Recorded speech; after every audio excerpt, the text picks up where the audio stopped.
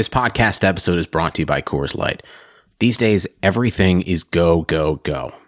It's nonstop hustle all the time. Work, friends, family expect you to be on 24/7. Well, sometimes you just need to reach for a Coors Light because it's made to chill. Coors Light is cold lagered, cold filtered, and cold packaged. It's as crisp and refreshing as the Colorado Rockies. It is literally made to chill. Coors Light is the one I choose when I need to unwind. So when you want to hit reset, reach for the beer that's made to chill. Get Coors Light in the new look delivered straight to your door with Drizzly or Instacart. Celebrate responsibly. Coors Brewing Company, Golden, Colorado.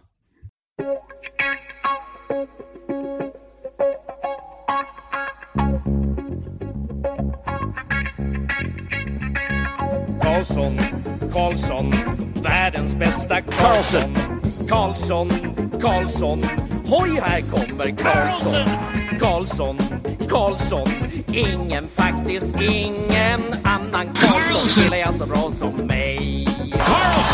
Karlsson scores! Karlsson, världens bästa Karlsson. Yes! Welcome everybody to another episode of the Keeping Karlsson Fantasy Hockey Podcast, the best fantasy hockey podcast in the world, hosted by two guys on Eric Karlsson and their keeper pools. I am your host, Elon Dubrovsky, and even though I'm in Toronto, I am not watching the Raptors game. I'm here with my very best friend to talk about the new members of the 75 Plus Point Club, Brian Com. Hello, Elon. Hello, everybody. Yes, Sunday night, Raptors game, Game of Thrones. What? None of that happens. A live episode of Keeping Karlsson happens. And for anyone who's not joined us live, you can watch us on our YouTube channel. And if you're listening to this now, you can even go back and get a taste of next week's Patron cast, because we just talked for 12 minutes about just about nothing, but we have so much something to get to starting right now. Okay, yeah, if you want to go hear a bunch of random banter, go to keepingkarlsson.com/YouTube. But yes, Brian, like I said, this is a new tradition for Keeping Karlsson. I think we started this last year or the year before. We did our 70-point club episode where we talk about who are the players who had never gotten 70 points before, and now for the first time, they did it this past season. And then we talked about, would they do it again? Like, was this sustainable? What does this mean for the future? Unfortunately, this year, like a whole ton of people got 70 points is nothing now. Everyone gets 70 points because there's so much scoring in the NHL. So this week, we're going to talk about the new members of the 75-point club to have a more reasonable list of players to go through. Before we get into that, of course, let's mention that we are presented by DobberHockey.com, the top fantasy hockey website out there. They just dropped their draft guide. It is there. It's full of rankings and charts and write-ups and all that good stuff. Cam Robinson is all over that thing. So if you like Cam and if you like prospects and if you like hockey, check out DobberHockey.com and go get that draft guide. But okay, Brian, let's get going. Setting the table, like I said, we usually talked about the 70-point club. We're switching it to the 75-point club because there were 55 players who hit 70 points or more last season compared to only 36 the season before. So like I said, 70 points, that's nothing. Everyone does it now. So we decided to go higher. There are 37 players to hit 75 points this year. So clearly 75 is the new 70.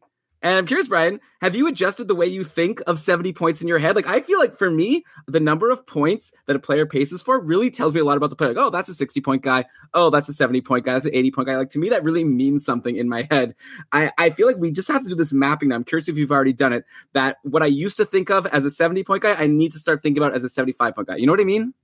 Yeah, so the question is scoring going up in the NHL, right? Are we just going to have more scoring and more points that the 75 is the new 70 just by virtue of more points being available? So I did some digging in preparation for the show to see why do we have all these guys suddenly crossing this threshold that was a lot harder to cross not so long ago. And the reason I found, so I'm just like, if you look at all the goals scored, there were about 130 more goals scored in 2018-19 compared to the season prior. But there were almost 200 more assists doled out as well. 300 more total points on the whole.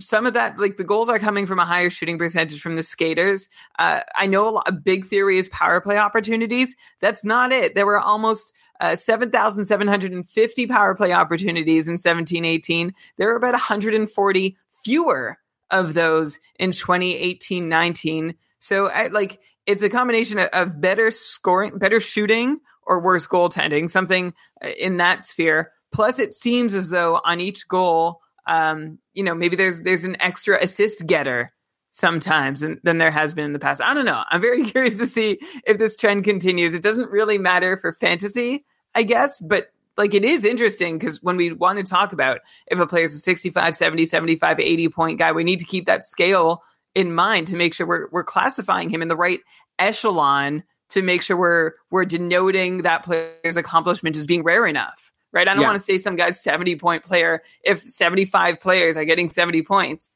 Well, yeah, or maybe you do. Depends on the player. Depends what point you're trying to make. I think the higher shooting percentage theory, the thing about more assists happening, to me, that seems random. I'd be very curious to hear if people have an explanation for why there are more assists on average per goal happening. The shooting percentage thing makes sense to me because wasn't there a whole thing where they changed the goalie equipment and some goalies were complaining with the new rules? So maybe it is like worse goaltending, but not necessarily because the goalies are worse, but just because their equipment is a little different. That would make sense to me. I recall that being a discussion point last summer. You know what I'm talking about? Yeah, the goalie equipment thing. That's always been a topic, but they actually did act on it. So maybe that's a thing. I also, by the way, just calculated quickly assists per goal. It was almost exactly equal between the last two seasons. So yeah, let's not bark up that tree. It was more goals scored, and Elon, good theory, because if there were fewer power play opportunities, we either have to assume that or sticks were suddenly constructed better, or there's another reason shooters are finding the net more often. Maybe it's just variance too.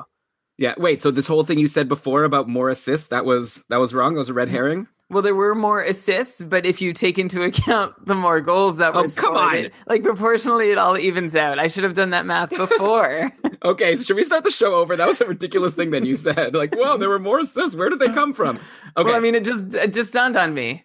Yeah. Okay. Well, I'm glad we at least said that and didn't get angry emails if there's anyone that's going to listen to this episode at the start of June. Do you know there's still hockey going on? By the way, there was a Stanley Cup. There was a huge break where there was a week, it felt like, of no games. But the Bruins and the St. Louis Blues have been playing in the Stanley Cup Finals. They actually had a game yesterday. And even crazier, Jake Allen played. How about that? Jordan Binnington got pulled. It ended up being a 7-2 win for the Bruins. They have 2-1.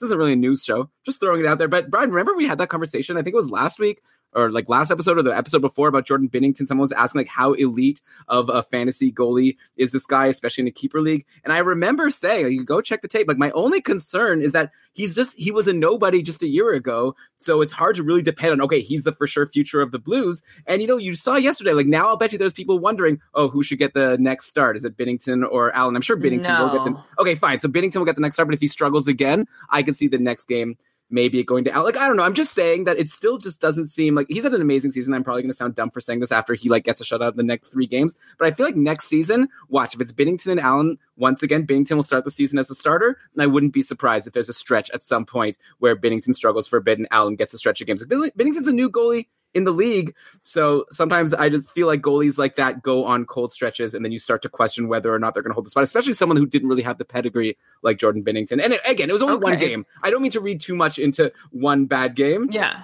And Jake Allen has had these little opportunities to prove himself before, right? We're going on roughly 3 years where he cannot string enough games together to make a convincing case that he's a number 1 or even 1A goalie in the league. He was, once upon a time, in his second full-time season, a .920 goalie. That's when St. Louis had him and Brian Elliott. And neither guy has really proven themselves to be so effective outside of the particular context of those St. Louis teams. So I know you don't want to get too deep into it. You're not saying a whole lot, but okay, maybe we should go down that path because I said the same thing about Curtis McElhinney, and then look at what he did. What I was going to say, Brian, is what you're saying right now is the exact same thing you could say about Martin Jones, right? He hasn't shown himself to be that great as a number 1 goalie, but Aaron Dell just really struggled, so Martin Jones kept on getting the starts. That's the kind of situation I could see happening in St. Louis next year. I'm not saying that Jake Allen's going to become this amazing goalie out of nowhere, but I'm saying he could be as good as Martin Jones was, and potentially Jordan Binnington could end up being as good as Aaron Dell. Aaron Dell had an amazing stretch. He was playing Binnington-esque a couple seasons ago, and he was looking like, maybe he should become the starter for San Jose. And look at him now. Even with Jones struggling, Dell couldn't get into a playoff game. But anyways, I don't want to get into it. I just want to throw it out there, have a little bit of current hockey talk before we get into talking about the season. We're not really going to be talking much more playoffs aside from what I just brought up. So, is there anything else you want to say about the Bruins and the Blues before we move forward? No. Okay. With apologies to Bruins and Blues fans, you have the only teams that anyone is really talking about on a day-to-day basis, so you have your content. You don't need it from us. Yeah, well, maybe there'll be some Bruins or Blues players who are new entrants to the 75-point club, so we'll definitely be talking about them then. So let's get into it. So, Brian, first of all, let's set the table again. I think I already said set the table. I need a new saying. But there's 14 players that we're going to be inducting into this club. So 14 players who had never hit 75 points before, and now they have in this past season. And like I said, we're going to just talk about each one of them and discuss if we think they'll be able to do it again, like how did it happen, what changed, all that good stuff. Brian, one fun thing is all these players, all 14 of them, not only had they never hit 75 points before, none of them have even hit 70 before. So this could have just been the 70-point episode and we just cut it short. So that's, I think, a fun fact. There's no player that I brought up that ever even had more than 70, and they all hit 75. So what a great year for all these players.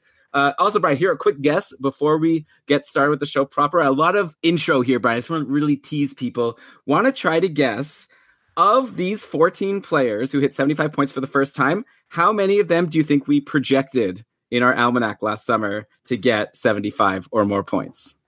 Oh, man. Out of 14. Well, I think in our projections, we were generally lower, like in trying to figure out how many points would generally be scored.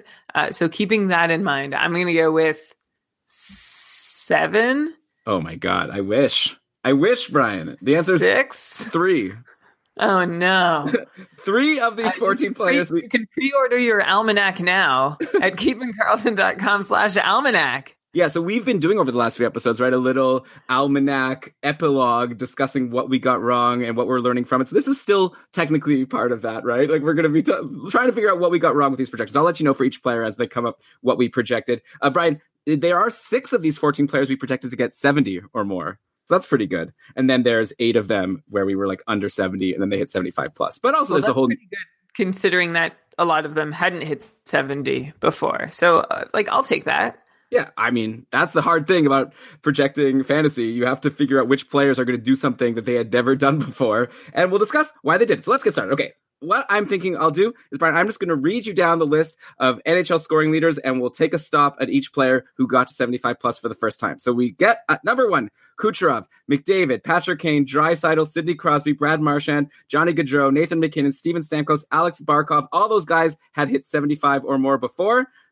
And then we get to the top scorer who had never even had 75 points before. Welcome to the 75-point club, Mitch Marner. What a season for Mitch Marner. 94 points in 82 games compared to 69 points in 82 games 2 seasons ago in 2017-18. So a huge jump. He barely missed out on the 70-point club 2 seasons ago. Last season, he gets there, and then he does like a victory lap, ends up with 94. The crazy thing is, I took a look. He had fewer power play points last season than the season before. So he did this all, I guess, at even strength for the most part.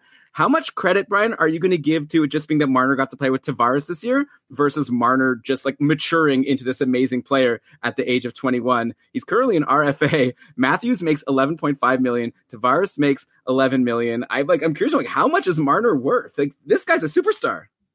So for all UFA, RFA, all free agent talk, let's shout out right off the top the contract projections that are being released over at Evolving Wild right now, and I'll mention them in our show notes if you haven't seen them yet. They are very informative. Last season, I don't know if anyone remembers, we had Matt Kane, who is now a member of the New Jersey Devils analytics department. He had developed a model for predicting contracts, and he released all of his projections, and the accuracy was pretty impressive.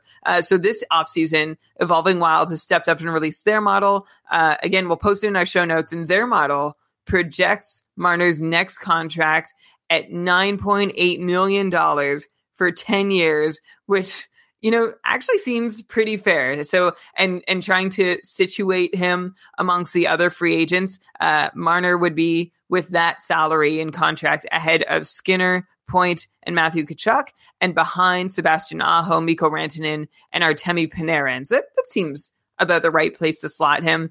Good luck to Toronto fitting Marner under their cap without getting themselves in real trouble. We all know and have seen this coming. They're going to have a fairly creative offseason to make this all work and keep the band together as Brian, best they can. I almost feel like if they're projecting that Marner's going to only make $9 million, then I guess they're clearly on the side of the Leafs somehow being able to convince Marner that the only reason he got all those points was because he was playing with Tavares, right? Because Tavares is making 11 and Marner had like just as many more points than him. So are you taking that stance? Like, what's the reason for Marner's big jump? Because the one big change I see, aside from him being a year older, is that he played all season with John Tavares.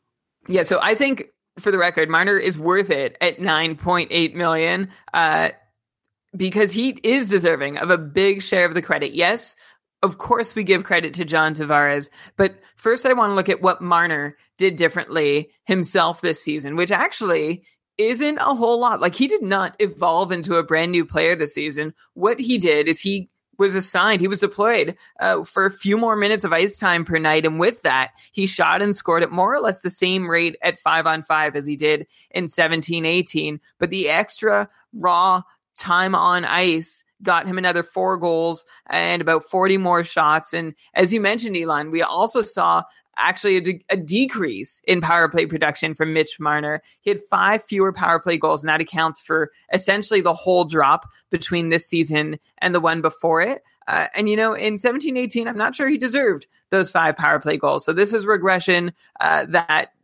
could have been expected and seems reasonable.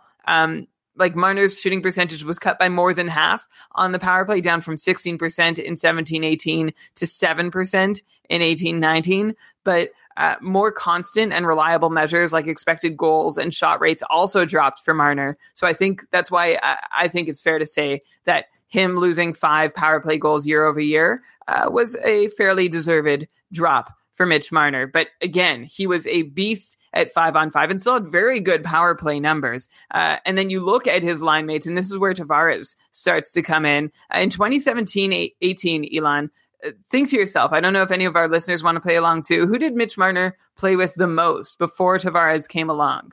I remember there was a Kadri, Marner, Marleau, was it line that was hot at one point? Yeah, so Kadri, Marleau, Marner was a line. So was Bozak, Marleau, Marner.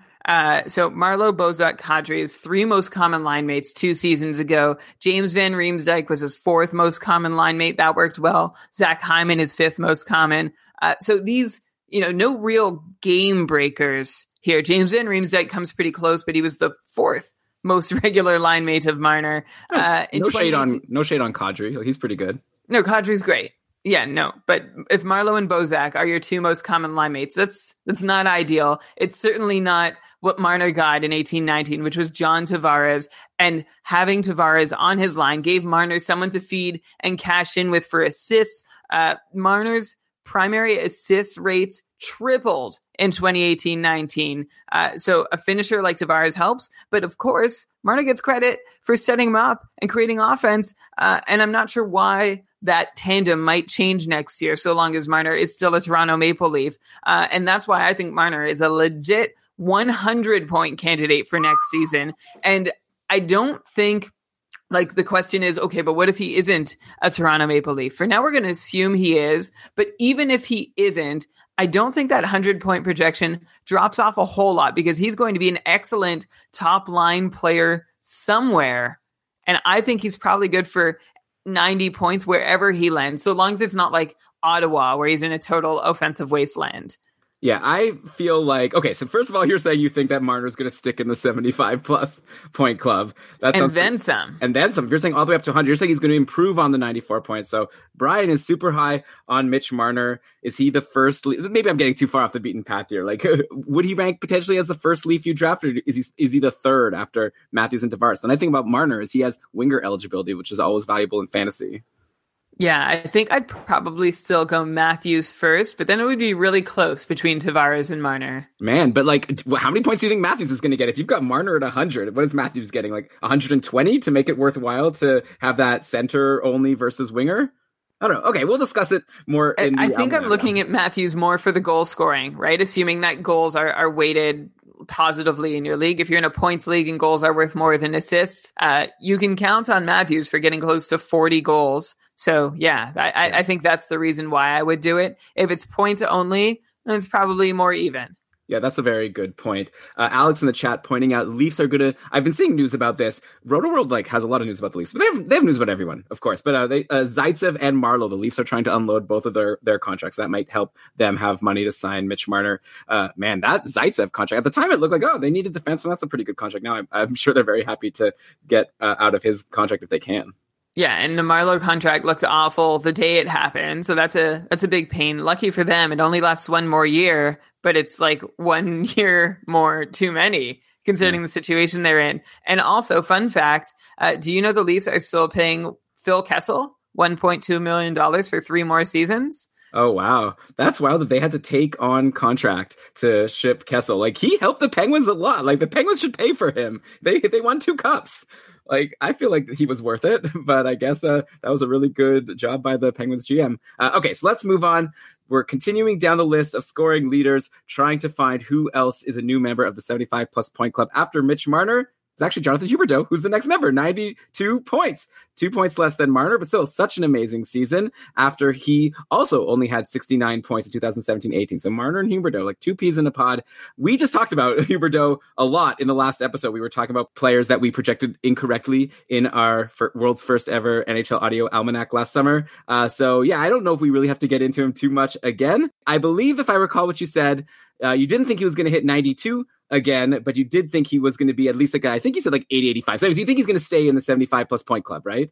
I did, but I didn't say he was going to be quite as successful in 1920 as he was in 1819. Like you said, Elon, anyone listening, wondering what we really think about Huberdeau, all in the last episode. But the Coles notes are that Huberdeau's a great player, but getting to play with Barkov when Trocheck got injured is what turned Huberdeau from a 70-ish point guy, someone who might not have otherwise crossed the 75-point threshold, into a 90-plus point player. So we're going to wait to see how Joel Quenneville deploys him this upcoming season. If he stays on the second line, I don't know that he re-enters the 75-point club. I think he sits around the 70-point mark, but on Barkov's wing, he can get above 80. And of course, both of those assume that he holds his role on the top power play, which seems likely. Yeah, I mean, there is one awesome player too many on that Florida team. So someone does get bumped from the top power play. Last year it was Trocheck a bit at the end, but it seemed to be rotating in and out like Hoffman, Trocheck. But I think Huberdeau was generally always on the top power play, even though he was someone we were worried about early in the season when he wasn't there. But I don't want to get into that now. That's going to be all next season of Keeping Karlsson, I'm sure, talking about what's going on with the Florida top 6 and top power play. By the way, Brian, I forgot to ask you, do you want to try to guess? Mitch Marner, like I said, ended the season with 94 points. What do you think we projected him for? Or do you want me to just tell you? I think we would have said somewhere between 75 and 80. Yeah, so we both said 75. So he's one of our, I'll count, it's not a hit because we were 20 points off, but it is a hit. He is a player who made it to the 75-point club, and we said he would. So we'll take what we can get. Guys, our almanac that we do this summer with all these great lessons we've learned is going to be so good. We're going to get everything right. So you can actually pre-order that right now, keepingkarlsson.com/almanac. We really did get Huberdeau very, very wrong. We discussed this last episode. I got it more wrong than you. I had him at 60 points. You had him around 65. So yeah, he ended up with 92. So that was a miss for sure, as most of these people will be, because they're new members of the 75-point club, which Brian is saying, those are the hardest guys to, on looking back, to have predicted correctly, because they're guys who had never done it before. And I'm saying, these guys never even hit 70 before. Now they got 75 plus. Okay, so let's continue down the list. And actually the next player in NHL scoring is also a new member, and that's Brayden Point, who, just like Huberdeau, ended the season with 92 points, a huge improvement over his 66 points in 2017-18.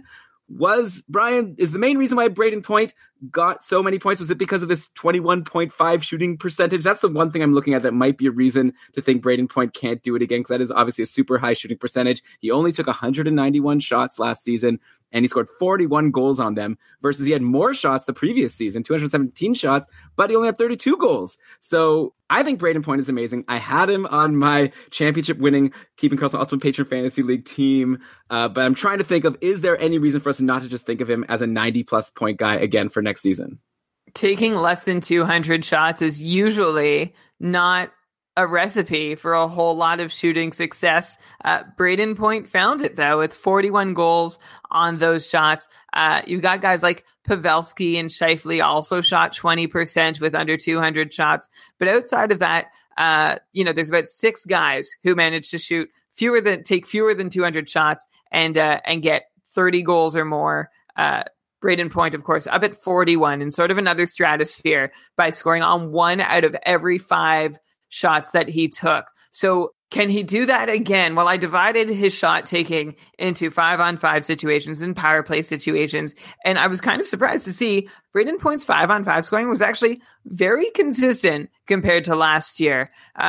On the whole, by the way, I just want to put this out there right away. Some people, when they look at Brayden Point trying to figure out what should I do with him, oh no, his minutes went down in 18-19. That's because he was taken off the penalty kill unit, which is why he had 14 fewer blocks this season than the one before it, or at least played a role. So keep that in mind when you're looking at him next year. Anyway, let's go back to your shooting percentage question. And like I said, Elon, Brayden Point had a near identical 5-on-5 shooting percentage this season as he did the one before it. Point also had similar goal totals, shot rates, expected goals, all of the things we would normally look at to see, well, can this guy do it again? Is he scoring at the right rate? And on top of his 19 very sustainable 5-on-5 goals, Brayden Point added 10 primary assists to his totals this season, because that's what happens when you get ample time to set up Kucherov instead of being mostly on the ice with Andre Palat and Yanni Gourde. So that's how Point was able to still, even beyond those 41 goals, pad his point totals a little more. On the power play is where his shooting percentage really ballooned, though. Brayden Point took 51 shots on the power play. And Elon, do you know how many of them he scored on? Well, you said like 18 goals at even strength, so I'm guessing the answer is going to be like 20 on the power play? Yeah, very observant of you. 20 power play goals on 51 shots. That's almost a 40% conversion rate, which is good enough to be the highest converting shooter in the league on the power play. Only Alex Barkov and Mikko Rantanen were even in the vicinity of Brayden Point shooting percentage amongst players who've taken a roughly proportionate amount of shots. So that's not a skill, right? That's not a repeatable skill. That's not going to last. So I think the question is, if we regress those power play shooting totals, will Brayden Point improve enough on his own accord to wash out that variance and still put up 92 points again in 2019-20? Remember that Brayden Point, young guy, 22 years old in 18-19. So now he's heading into his age 23 season. So I think that there is a decent chance that he can take enough of a step forward in his game, wash out the extra power play goals that he's likely to lose because of regression, and still come up with about 90 points next season. He's another guy whose future is kind of in doubt, right? He's a restricted free agent on a sort of cap space strapped team. Evolving Wild has projected Brayden Point's next contract to be 5 years at about $8.2 million a year, which is like exactly the amount of cap space Tampa has. So we'll see how things move around him in Tampa or elsewhere and adjust our projections accordingly once they do. But like Marner, Point is a legit top-line talent wherever he goes. So I'm really not overly concerned if you're in a keeper league trying to make moves over the summer. Don't worry that Brayden Point is somehow going to end up somewhere else and not going to be able to do as much. He's a very skilled hockey player. I think he can get to 85, 90 points next year. The difference between him and Marner, though, is that I don't think he's a lock or he's as likely to become a 100-point player just because he's another year older. Points challenge next year is really just going to be to hit 92 again in a sustainable way, and then build on that in the seasons that follow while he's still in his prime. Wow. Okay. So still, you think he's definitely going to stay in the 75-point club. You're saying he could even do 92 points again. He's playing with Kucherov also. So it's like he's such a skilled player. Plus he's playing with the guy who won the Art Ross trophy, gets so many points all the times, continued into the playoffs. So like, it's like one of the best spots you can be in. So if Brayden Point stays playing with Kucherov, it's going to be hard for him not to get like 85, 90, maybe more points. Also, remember when we were learning about why we got the Marchand projection wrong and we were talking about how like his Marchand's shots were down like the previous year? year, so we thought maybe that was going to be his new shot totals. Like, Brayden Point did have 217 shots a couple seasons ago, then fell to 191 shots last year. Maybe he'll get more shots next year, right? Like, maybe that will also help. Like, maybe not only, like, you know, he'll take more shots on the power play to maybe earn those goals. So I think it's possible that he'll just take more shots to help stave off that regression. So lots of ways, lots of outs for Brayden Point to continue doing what he did. We projected him for 70 points in our almanac, which isn't terrible. So we did expect that he was going to improve, but we didn't think he was going to improve this much, clearly. No, we didn't. Yeah, so more shots would definitely be one way he can do it. Another way he can do it is just keep playing with Kucherov, right? Instead of Palat and Gourde or anyone else. That's obviously the optimal place for him to be in the lineup. So that's one of the big things I'm looking to see where he shows up in the Tampa lineup, especially knowing that some pieces might be moving and shifting to accommodate his next contract. So ideally he plays with Kucherov again. And that's the big thing for anybody. That's an automatic 10 or 15 point bump, right? Compared to Palat and Gourde. Not to like really assail Palat and Gourde too much. They're fine hockey players, but it's nice to play with Kucherov, but Brayden Point was also not riding Kucherov's coattails. I don't want to paint that picture too. He got what Kucherov has to offer and then put in more himself.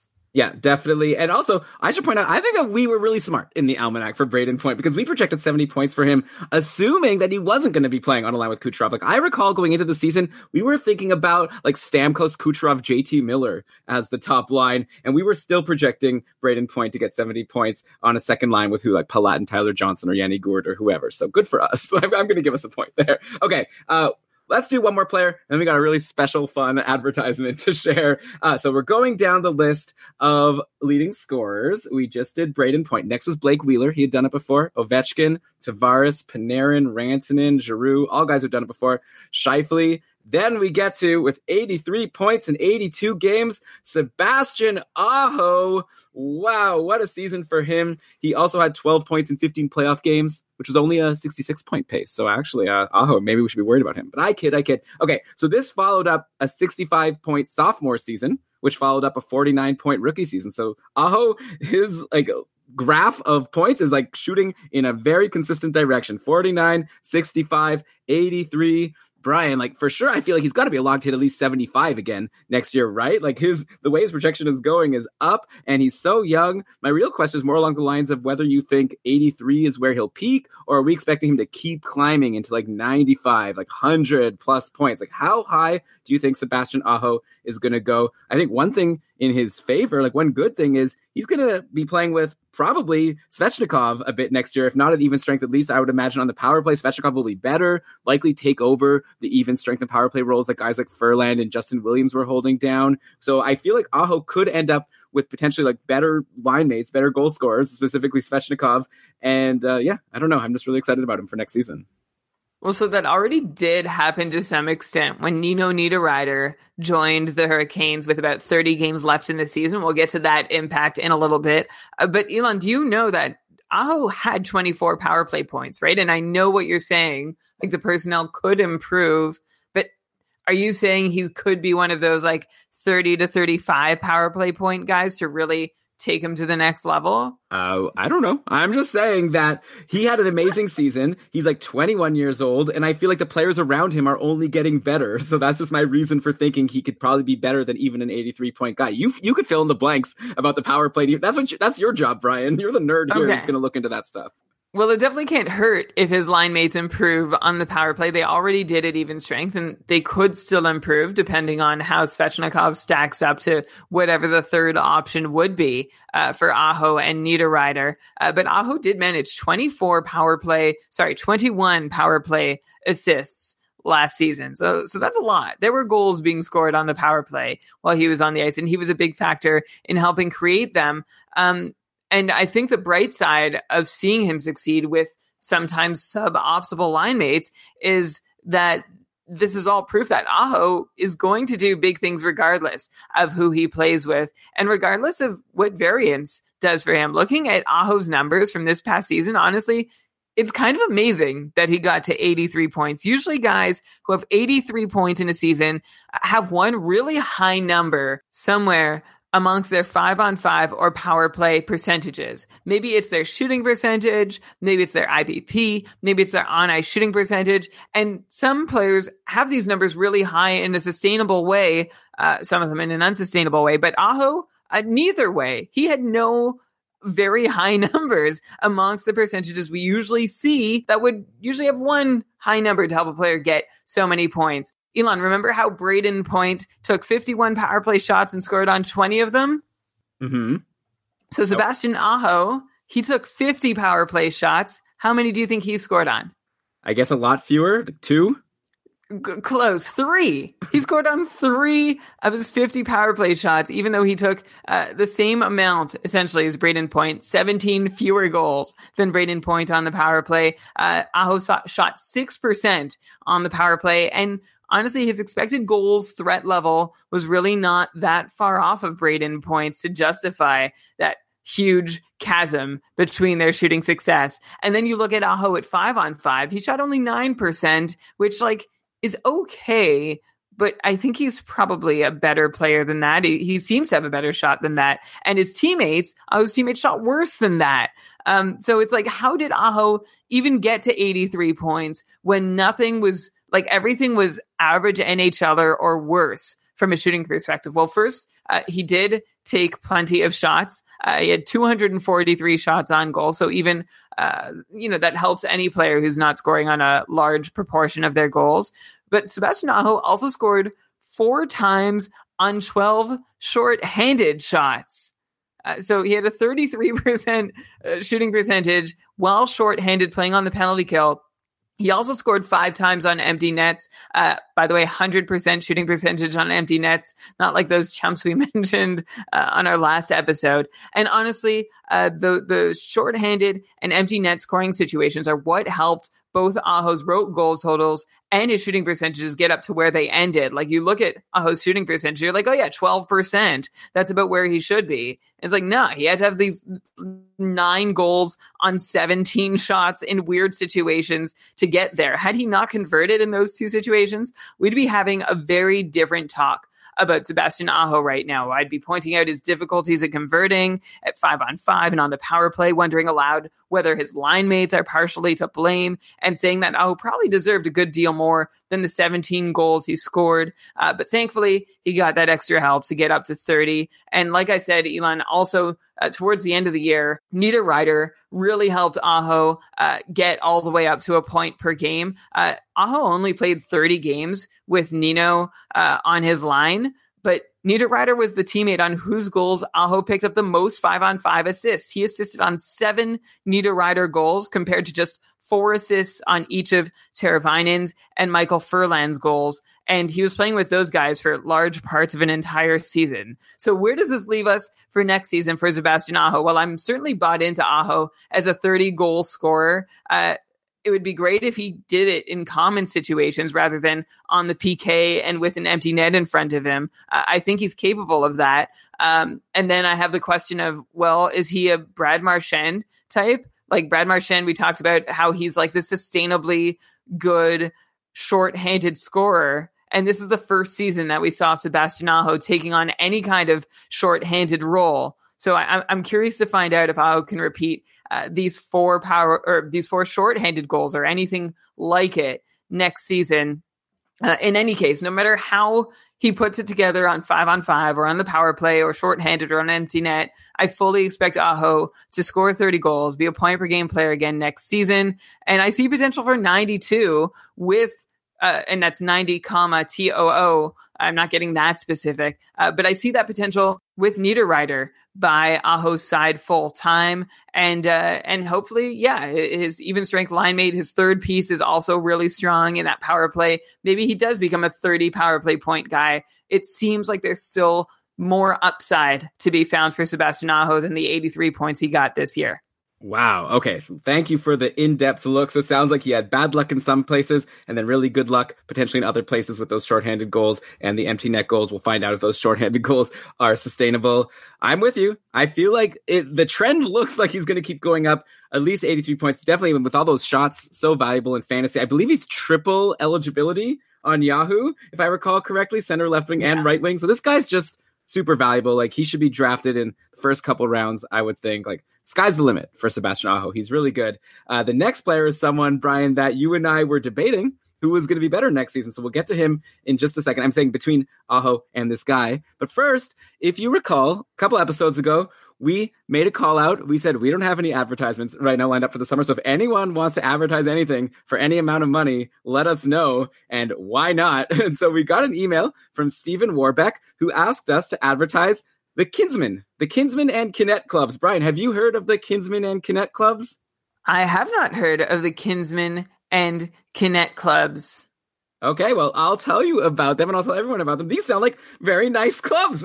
They are profit service organizations spread all across Canada. They are full of dedicated members who are always coming up with fun ways to raise money, which then goes directly back into the community, building and maintaining parks, sponsoring local art and sports, giving scholarships to local students, assisting families in need. What? That's so nice. What a wholesome thing. The Kinsmen and Kinnett clubs. Beautiful. We all want our communities to flourish and be great places to live. So if you believe in that, if you want your community to flourish and be a great place to live, maybe go out and join or support any of your local service clubs, Kinsmen or another.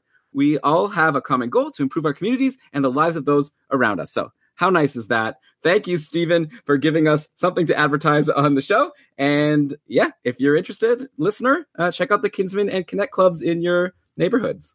If you're in Canada, kincanada.ca will tell you where your local club is. And it seems like a really great initiative. Give back to your community, get involved, get out there. And it looks like you get to wear a snazzy red shirt too. Wow. Okay. And offer code keeping. No, I'm just kidding. There's no offer code. Just go. Okay. So the player who, Brian, you and I had a debate about with Aho versus this guy, it was Jack Eichel. So that's the next guy I want to talk about. So, okay. But first, going down the list of scores. Where were we here? Aho, then was Burns, then was Eichel. So right there, 82 points for Eichel. I recall, Brian, that was our big controversial bet over the summer. You said Aho was going to get a better point pace. I said, you're crazy. Eichel's going to be better than Aho. But you were taking a swing on Aho, and you really sounded really smart because you totally called that Aho was going to be amazing, and you nailed it. I was right. Eichel did have a slightly better point pace than Sebastian Aho, but still, very good job, Brian, on making that call. But okay, let's talk about Jack Eichel, who people might be surprised. Wait, he's joining the 75-plus point club? He's been a superstar forever. The thing is, last year, when we were talking about Jack Eichel, I called him the biggest lock to join the 70-point club this year because he's already paced for 77 and 78 points in his previous two seasons, but injuries kept him from hitting 70 for real. And this season, he finally was able to get the games in. He played all but 5 games, and he put up 82 points in 77 games for an 87-point pace. There were a couple other players who I said were going to be locks to join the 70-point club this season. I went back and listened to that episode. It was a patron cast, actually. I said Eichel was for sure going to get there. I said Austin Matthews was for sure going to get there, which I was right. He made it to a 70-plus point pace. I also said Philip Forsberg was going to be a lock to get there, and he didn't. That was a big whiff. He only paced for 64 points last season. So Philip Forsberg, you let us down. We talked about him actually during the summer series a little bit already. And Brian, you said you think he's going to really bounce back and be a nice value pick in your draft. So think about that when you're looking at Philip Forsberg. But we're talking about Jack Eichel here. Okay, so like I said, just barely beat out Aho, winning me our bet of who would have the better point pace. But my question to you is, Brian, do you want to go double or nothing on Eichel versus Aho for next season? This time around, you're picking Aho won't be as hot of a take. They pretty much paced for around the same number of points this past season. I think I still like Eichel better, but I'm curious to know what you think about him and his point projection versus Sebastian Aho. What am I doubling if I win this double or nothing? Well, you lost, so I'm the one who's doubling, and you could get back to nothing. That's how it works. But so what do I stand to lose here? So I stand to win nothing, it sounds like. No, I have all the bragging rights. If I even made that bet just slightly less ridiculous, you still would have taken it. What do you mean less ridiculous? Well, point per game was a bigger leap than I think I had to take. I mean, we just said Eichel versus Aho. That was it. You're saying that you should have done a spread or something? Yeah. Well, okay. Well, either way, I get all the bragging rights because I got it right. Excuse me, don't take away if you want to take back my bragging rights, you'll have to go double or nothing. The odds were against me. So is it just for the bragging rights? I get double the bragging rights, or I'll get no bragging rights. Oh man, I'd love to find out what that looks like. So yes, I'm taking you up on that. I think that Aho is going to outpoint and outpace Jack Eichel in 2019, 2020. Wow. Eichel is someone who, like, when I look at his numbers, they're great. I like them. But I don't really need to look at them for very long. Look, he's a strong player. He has sustainable scoring numbers. Nothing really stands out that would indicate regression one way or the other for Eichel next season. The one thing that could have the greatest effect on Eichel's numbers next year, unfortunately for Eichel, is entirely out of his control. And that's what the Sabres decide to do about Jeff Skinner. Eichel had 54 assists last season. 21 of those were on Jeff Skinner's goals. Now, this isn't to say that Eichel would be screwed if Skinner doesn't re-sign for whatever reason. Eichel could be as responsible. This is like Marner and Tavares, right? Eichel could be as responsible for creating those goals, those 21 goals, as Skinner was for finishing them. For Pete's sake, the teammate who received the next most assistance from Eichel was Jason Pominville 8 times. So if Eichel can help Pominville even 8 times, he can probably help just about anyone that ends up on his line. Eichel also helped Sam Reinhart 8 times, which maybe is a little preview of the future if Skinner doesn't stay in Buffalo. But at this point, you have to think they get a deal done, right? Skinner's evolving wild contract projection is 8 years at $8.5 million, which would comfortably fit within Buffalo's $29 million of cap space. So again, you think that there's probably a way to get this done. It wouldn't be catastrophic for Eichel if Skinner left, but I would be a lot happier to know that Eichel doesn't have to start fresh with someone else who may or may not work out as well. So for now, I'm going to assume Skinner stays and that Eichel stays just above a point per game player and just the slightest touch below Sebastian Aho. Brian, what about...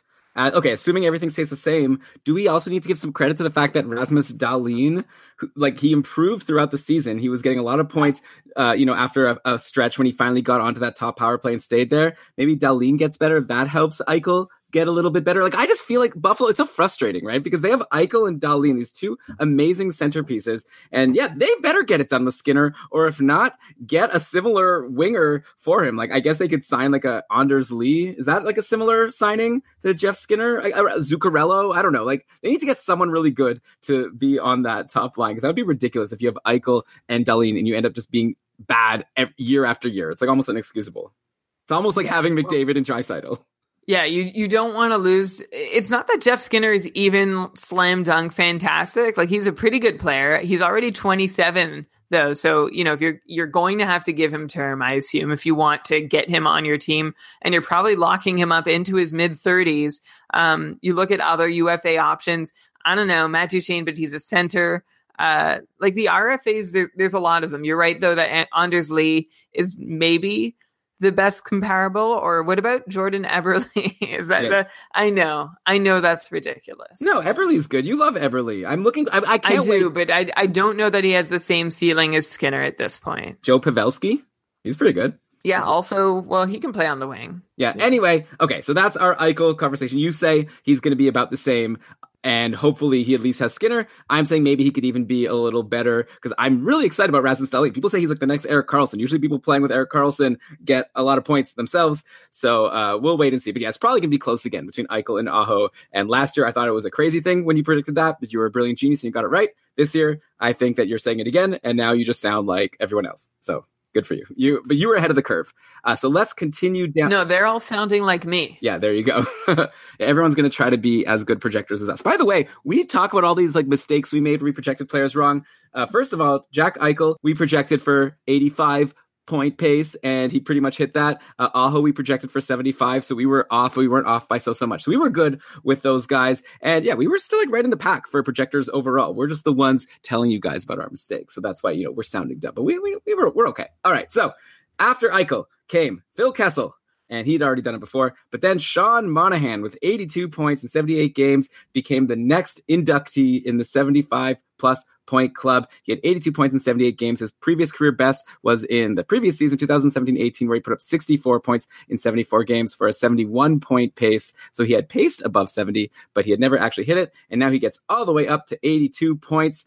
Brian, do you think that Sean Monahan has it in him again to be an 80-plus point player. I imagine everything should pretty much stay the same. He's going to center the top line with Johnny Gaudreau. He's going to be on the top power play. I don't know. I assume Elias Lindholm will still be there, and we'll actually be getting to him soon. Spoiler alert. So what do you think about Sean Monahan? Is what he did this season something that was like a once-in-a-lifetime thing, and he's going to go back to being boring Sean Monahan around 65 points a year? Or are we looking at a new beast moving forward? I'm actually going to cover all the Flames in one fell swoop. Okay. Let me then tell them. Let me talk about all of them then. All right. Do you want? Because there's actually a few Flames that joined the 75-plus point club. So Elias Lindholm is the next. So I'm skipping down in the list, but we'll get to them later when I get to the actual list of NHL leading scorers. So Elias Lindholm, we've talked about him so much on the podcast. We've said this a bunch of times already. He had an amazing first 3 quarters of the season, then put up a turd of a final quarter, which included the fantasy playoffs for most people in head-to-head leagues. They were really disappointed with him, left a bad taste in people's mouths. Also didn't have a great actual NHL playoffs. But still, Lindholm ends up with 78 points in 81 games, crushing his previous career high of 45 with the Canes. So you could bring him up. Then the other Flame, if you're the listener, you could want to try to guess. It obviously isn't Johnny Gaudreau. He had done it before. So hopefully it's pretty obvious. Matthew Tkachuk. He joined the 75-plus point club, just like Sebastian Aho. It was his 3rd season, and 3rd time was the charm for Tkachuk to join the 75-plus point club. After a couple around 50-point seasons to start his career. Though, to be fair, he actually paced for 59 points a couple seasons ago and missed time with injury. But yeah, Tkachuk played 80 games last season and put up 77 points. And yeah, Brian, I guess, do you think that Tkachuk, Monahan, and Lindholm all had a special dinner together at the end of the season to celebrate all hitting the 75-point milestone in the same year? That must be a very special moment for the three of them. If yes, do you think they invited Johnny Gaudreau? Since he's probably a big reason why they got there. So tell me, what are your thoughts on how this dinner went? Who do you think was there? Also, Giordano didn't get to 75, but he did get to 70 plus. So if we were doing 70-point club, we'd have 4 Flames on the list. So yeah, tell me about what you think this dinner was like to celebrate the end of the season. I guess it probably wasn't that great because they did get eliminated, upset in the first round of the playoffs, so they probably weren't too happy. Yeah, hopefully the dinner happened just before the playoffs or 3 weeks later when they all had some time to cool off. But I sure hope Johnny Gaudreau was invited. Not to take anything away from Monahan, Lindholm, and Matthew Tkachuk, but as Johnny Gaudreau goes, so do they. And Johnny sure was going last season. He returned to a shooting percentage in the mid-teens, and that's where Gaudreau had been in his first 2 years in the league before taking a 2-year-long dip that ended in 18-19. Gaudreau returned back to a 14% all-situation shooting percentage, and that helped him to career-high 36 goals, which helped Monahan and Lindholm to career-high assist totals, also helping Monahan and Lindholm, though, themselves, of course, is the two of those guys also set career highs in goals. Monahan bested his previous goals high watermark by 3, and Lindholm had 27 goals compared to his previous career high of 17. That's a whole 10-goal improvement over his previous career high. And like you said, Elon, you had 34 goals from Tkachuk, 17 from Mark Giordano, and you've got a Flames team that had plenty of points to go around because they finished second in total goals for last season, behind only Tampa, tied with San Jose. And by and large, Calgary's scoring looked pretty sustainable. I mean, if I want to nitpick, Monahan may have had a couple more power play goals than he normally would have. Elias Lindholm still remains kind of a question mark, right? He shot 5, 6, 7% at even strength in his last 3 years in Carolina. Then he's a 12% shooter in Calgary, but with an identical 5-on-5 expected goals per 60, which tells me that his shots didn't appear to be any more dangerous, but almost twice as many went in. So that's something that makes me go, And if there were one Flame I'd think twice about drafting next year, it would be Elias Lindholm. But everyone else is probably already thinking twice about him because of his abysmal end to the season. Elon, has he even come up in our patron rankings yet? Elias Lindholm? Yeah. No, not even close. I think someone like Alex DeBrincat hasn't even been brought up yet, and I feel like he should be. So I think we're ways away from Elias Lindholm being mentioned because, such a risky pick. We're at the point now. So this Patron rankings, something Dave Betton has set up, who's the ultimate cupful champion, by the way. So we have to always give Dave his kudos. So every day we vote on another player to get in our cupful patron rankings. We're on number 38 right now. Actually, just today, Patrick Laine got in a 26 player drop, but Laine gets on the list. Maybe a risky pick, even up 38, but obviously big upside. But yeah, Lindholm hasn't been mentioned. Monahan actually hasn't even been placed yet, though he does have some votes. So Monahan's probably in the hopper to come up in the next 2 or 3 days.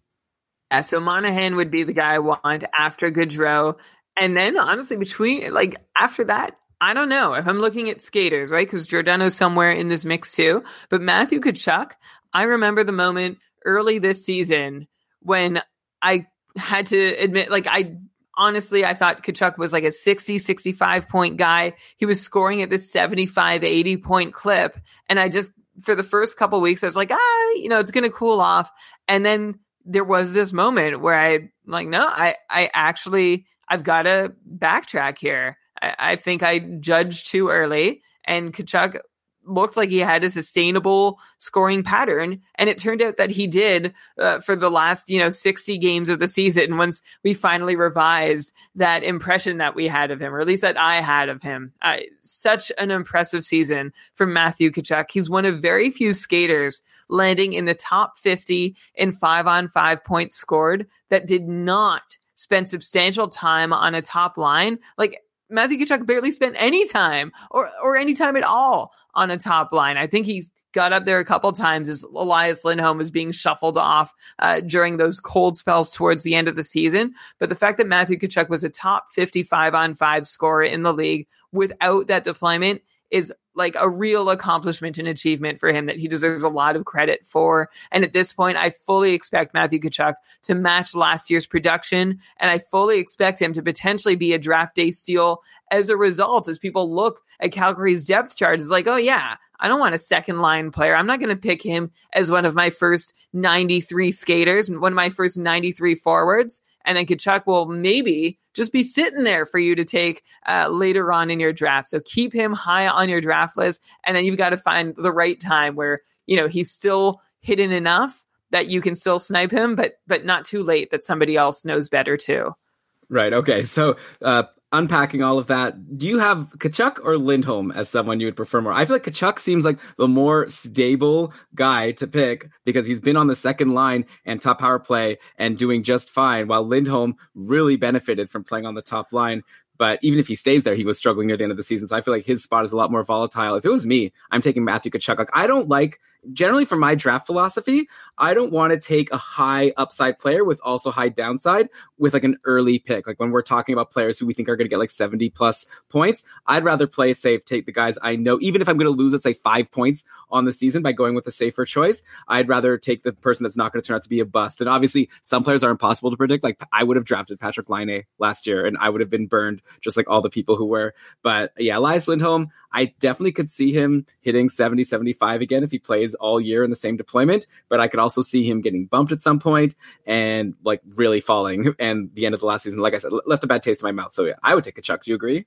Yeah, I think I would take Tkachuk too. You're right. There's a sort of floor ceiling question here where, you're taking Tkachuk as someone that feels a little more reliable still at this point, that even on the second line, he put up such amazing production last season. So you figure he can probably do at least that again next year. Whereas Lindholm, like I said, still a question mark, still someone who I scratch my head about a little bit. And I'm actually very curious to know, because owners have a reason to be shy to draft either of those guys. So I'm really curious to know who drops further than the other between Tkachuk and Lindholm, and also how far they both drop, because, if they're both available and people are like, oh, I'll take the guy that's still out there when my turn comes around. It'll be really interesting to see in this year's drafts. If it's me, yeah, I'm seeing Tkachuk as a little more of a certainty. So I will go him and sacrifice a bit of ceiling than that I'd be getting if I had drafted Lindholm. Yeah, and I guess it's not completely outside the realm of possibility that Matthew Tkachuk gets on the top line. That would just be insane for his fantasy value, but it's probably not likely. It hasn't happened yet, aside from one game here or there. Okay, so we got to Sean Monahan with 82 points. That was good for 25th in the league, by the way, for anyone keeping track. Next was David Pasternak, Jonathan Toews, Tyler Seguin. All those guys had done it before, hit 75 at least. Next, Patrice Bergeron Believe it or not, Brian, I probably was close to skipping by him, assuming he'd hit at least 75 before. But actually, no. Patrice Bergeron's 79 points in 65 games this season was his first ever time hitting that 75-point mark. He did come close in his second year in the league in 2005-2006. Bergeron's been around a long time, guys. He had 73 points in 81 games. He followed that up with a 70-point season, 70 points in 77 games. So maybe he could have gotten to 75 if he played the whole season. Then he just dealt with injuries for a lot. Then he had a few seasons where even though he was playing 80 and 81 games, he had 57, 64 points. Then, like 2 seasons ago, he was pacing at an amazing pace. He had 63 points in 64 games, so was playing at like an 82-point pace. But the injuries, this season, he also dealt with injuries. Like I said, he only played 65 games, but he still was able to put up 79 points. So that just goes to show how amazing of a season Patrice Bergeron had. If anything, like the question isn't if we think he's good enough to hit 75-point pace again. I feel like the real question is whether, like, should we predict if he's going to be able to play around 70 games? I feel like if he plays around 70 games, he'll probably get to 75 points. But it's going to be hard because he keeps getting injured every season. So I don't know, Brian, probably you'll say that maybe his pace this season, which was his highest ever, maybe was a bit like unsustainable. I think we've talked about him even before since the Bruins have been going all the way through the playoffs. Oh yeah, there's the Bruins talk for all the Bruins fans expecting that we were going to talk about them a lot. So yeah, Patrice Bergeron, by the way, not having the best playoffs. Like going into yesterday's game, he only had 13 points in 20 playoff games. So points-wise, obviously he's having a pretty good playoffs because his team keeps winning, but points-wise, he wasn't doing that good. Of course, yesterday he had 3 points in the big romp over the Blues. So that obviously helps his overall totals. And I'll bet you he's got some hidden lingering injury or something that's maybe holding him back a little bit. Like that's usually what happens with guys, like especially with a guy like Patrice Bergeron. Anyway, yeah, Bergeron hits the 75-point club. I feel like he should be a lock to do it again next season if he plays around 70 games, but that's a big if because he has a lot of trouble doing that year in and year out. Yeah, and he's another year older, right? He's going to be heading into his age 34 season, and it's pretty amazing that Patrice Bergeron is like hitting his stride again, like for the second time. He's bookending his career with the most offensively productive hockey of his life, both as a 20-year-old and now 13 years later as a 33-year-old. And so how's he doing it? Well, I don't know if you remember, this is a while ago, but the year he set that career high 73 points, it was his sophomore season, and he took 310 shots on goal, and that remains the highest shots on goal total in a season to date for him. I believe if we paced out his shots on goal for the last couple seasons, he still wouldn't have surpassed that, even if you account for the time that he's been missing due to injury. So he was firing at the net like no other season at the start of his career and shooting about 9 or 10%. And that's about where he's been for about the entirety of his career until all of a sudden, age 32 season, shooting percentage jumps up to 13%. This year, it jumps up to 15.5%. But I don't know if that is sustainable or if it's just like a 2-year long blip and that he's bound to go back down to 10%.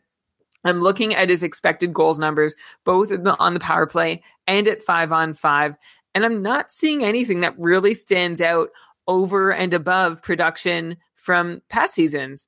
You look at his expected goal rates at 5-on-5, and yeah, they're higher than they were in sort of like the valley of his career in terms of offense, but they're not over and like they're not crazy impressive in the way that makes me think, oh yeah, this is all bound to stick. Of course, another factor in Patrice Bergeron suddenly becoming a big offensive producer again is the emergence, and it's crazy. We talked about this last week, the emergence of Brad Marchand, who is now an offensive threat, which he never was up until like 3 seasons ago now. So Bergeron has that weapon now. They're working together. They're doing great things at even strength. They have one of the most dangerous lines in hockey. Then you throw Pastrnak into the mix. Then you throw 7 shorthanded points for Bergeron last season into the mix, 5 empty net goals.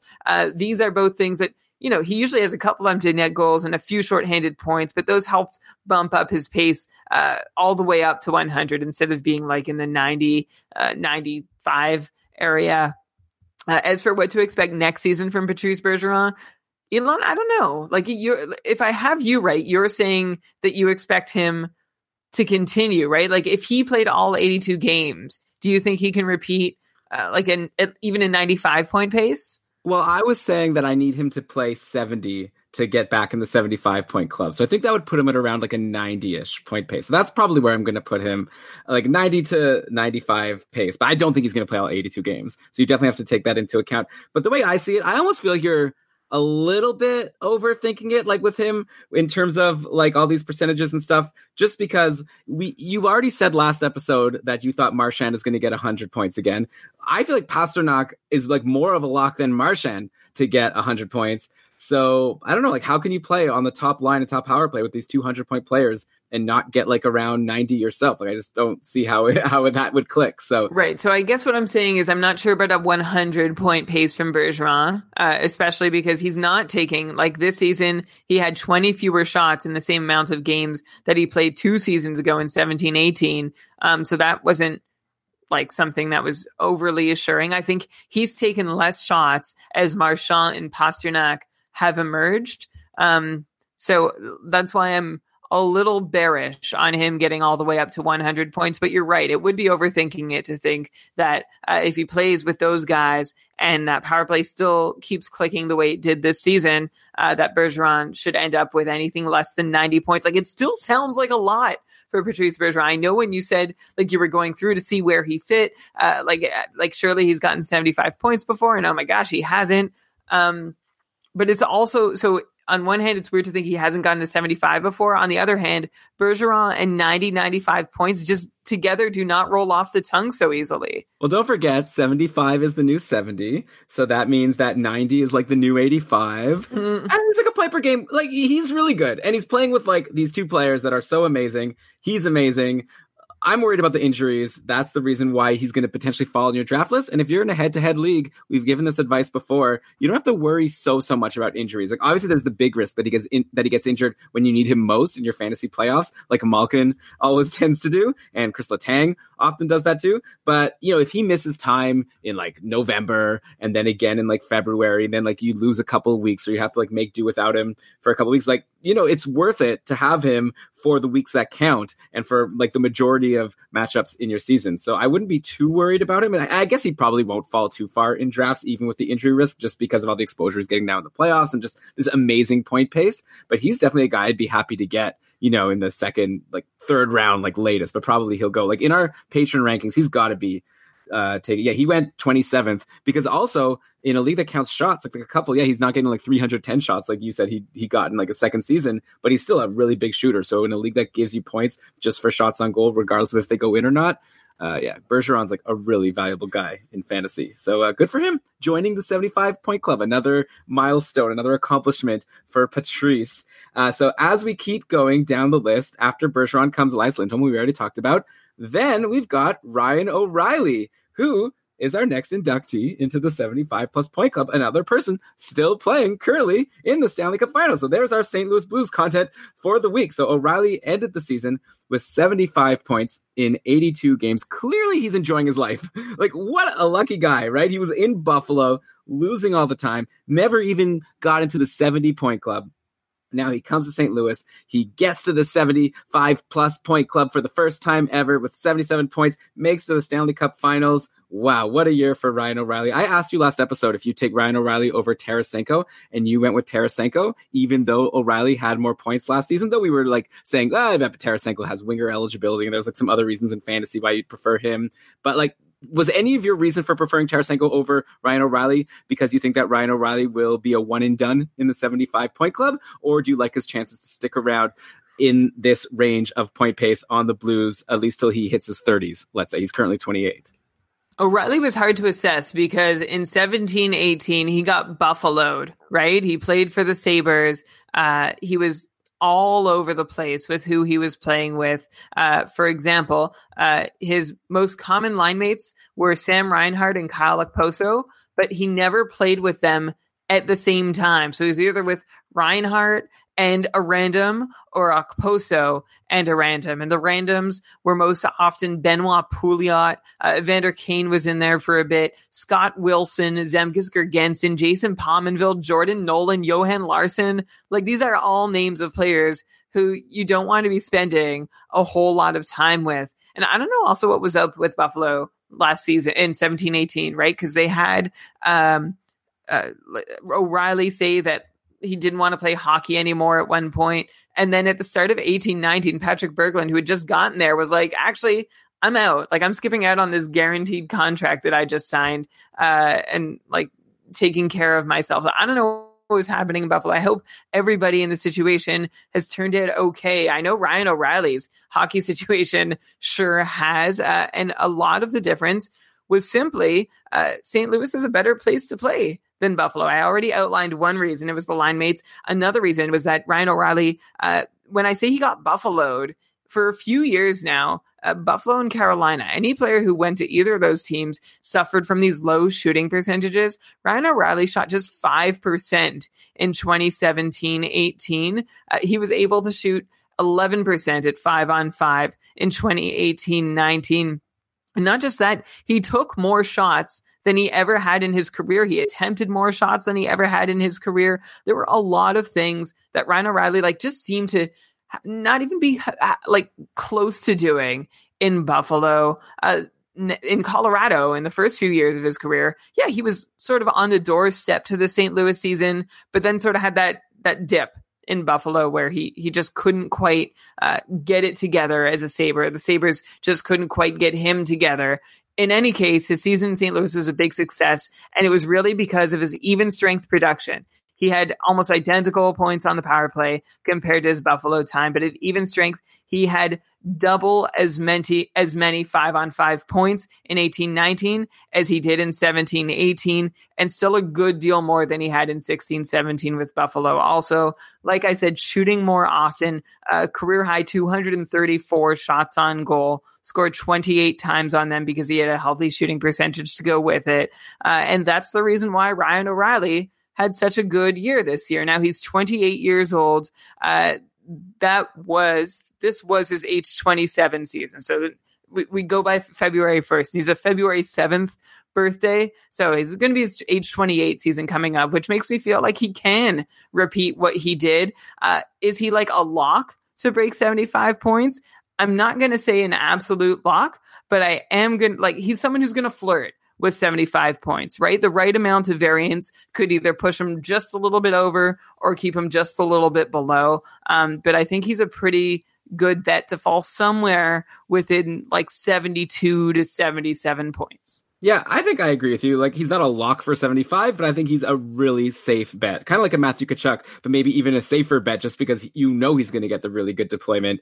I feel like Ryan O'Reilly, you draft him as a 75-ish point guy, you're going to get a 75-ish point guy. And Brian, I still don't get this trade. Why did Buffalo trade him? They got Sabatka, Patrick Berglund, Tage Thompson, and a pick. And it wasn't like O'Reilly was a pending unrestricted free agent or anything. He was locked in for a decent contract, $7.5 million a year. What a weird trade. Who's Buffalo's second line center? I guess Casey Middleton. I guess they thought, we have Casey Middlestat. We don't need Ryan O'Reilly anymore. But O'Reilly could have played the wing. They could have figured something out. That seems like a really dumb trade. I'm pretty sure there were some off-ice factors involved, the same way that there were when he left Colorado, although I think those centered around his dad, and I'm not sure in Buffalo it was the same thing. So I don't know that Buffalo was really happy to make this deal. I feel like they had to, and they had no leverage. So yeah, they didn't get a great return. We'll see what kind of player Tage Thompson turns out to be, but it seems like, obviously a really great price to pay for the St. Louis Blues, seeing as Ryan O'Reilly is one of the key pieces that has brought them this close to a Stanley Cup.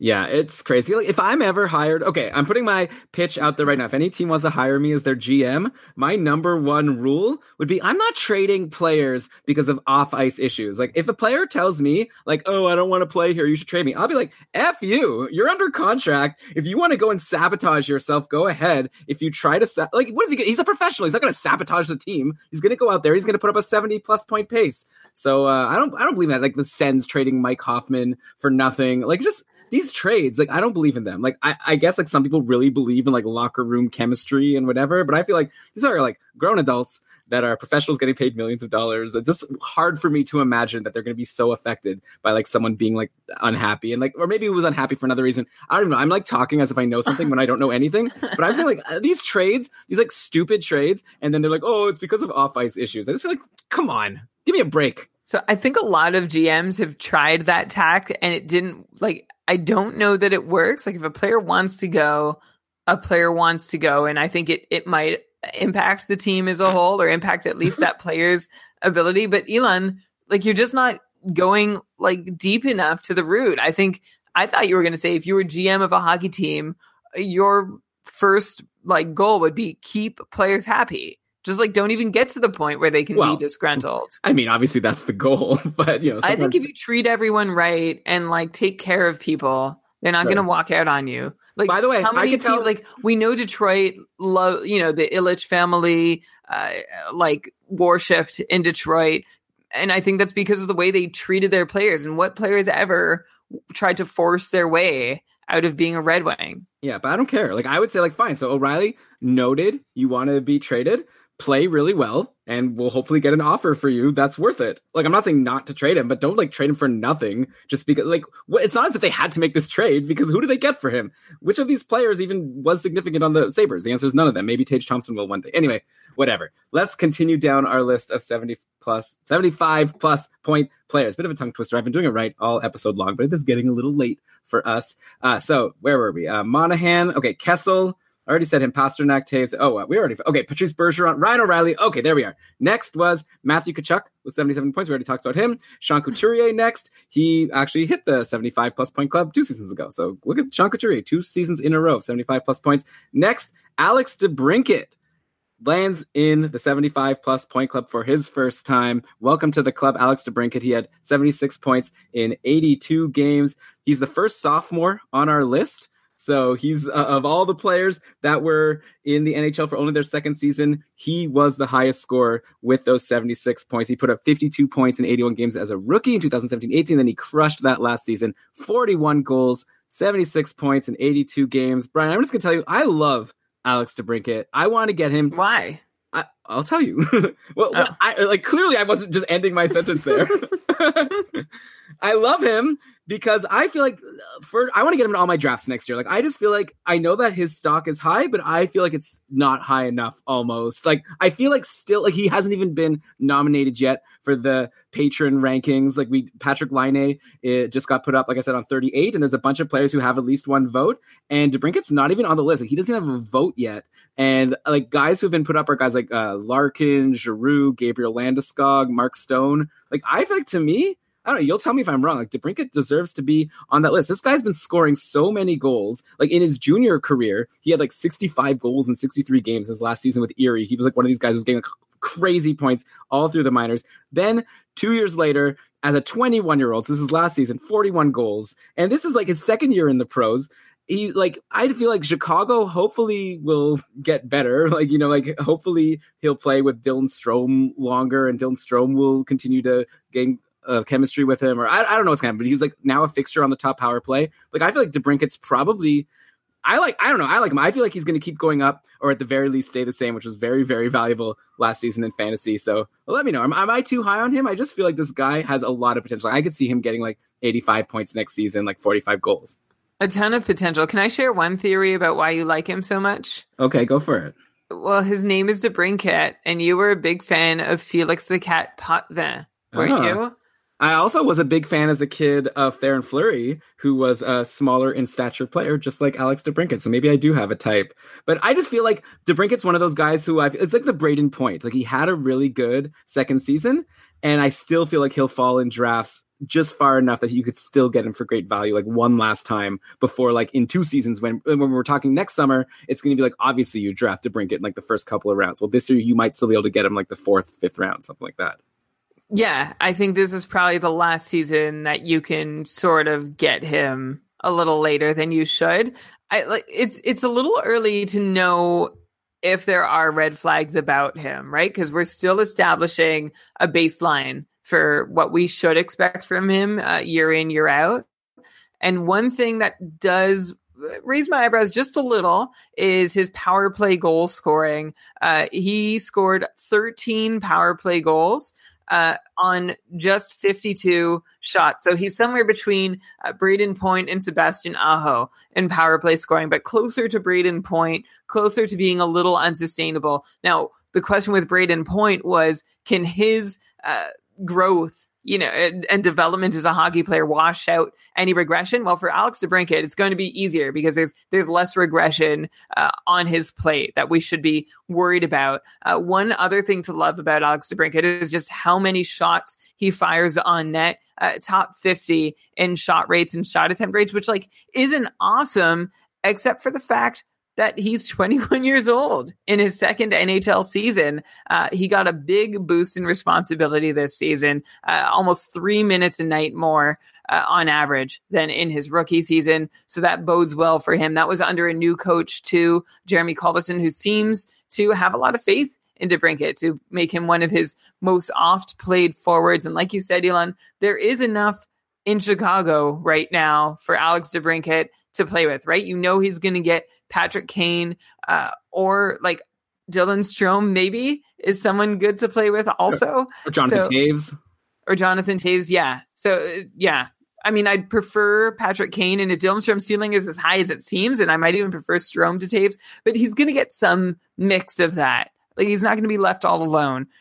So I agree with your optimism for next year.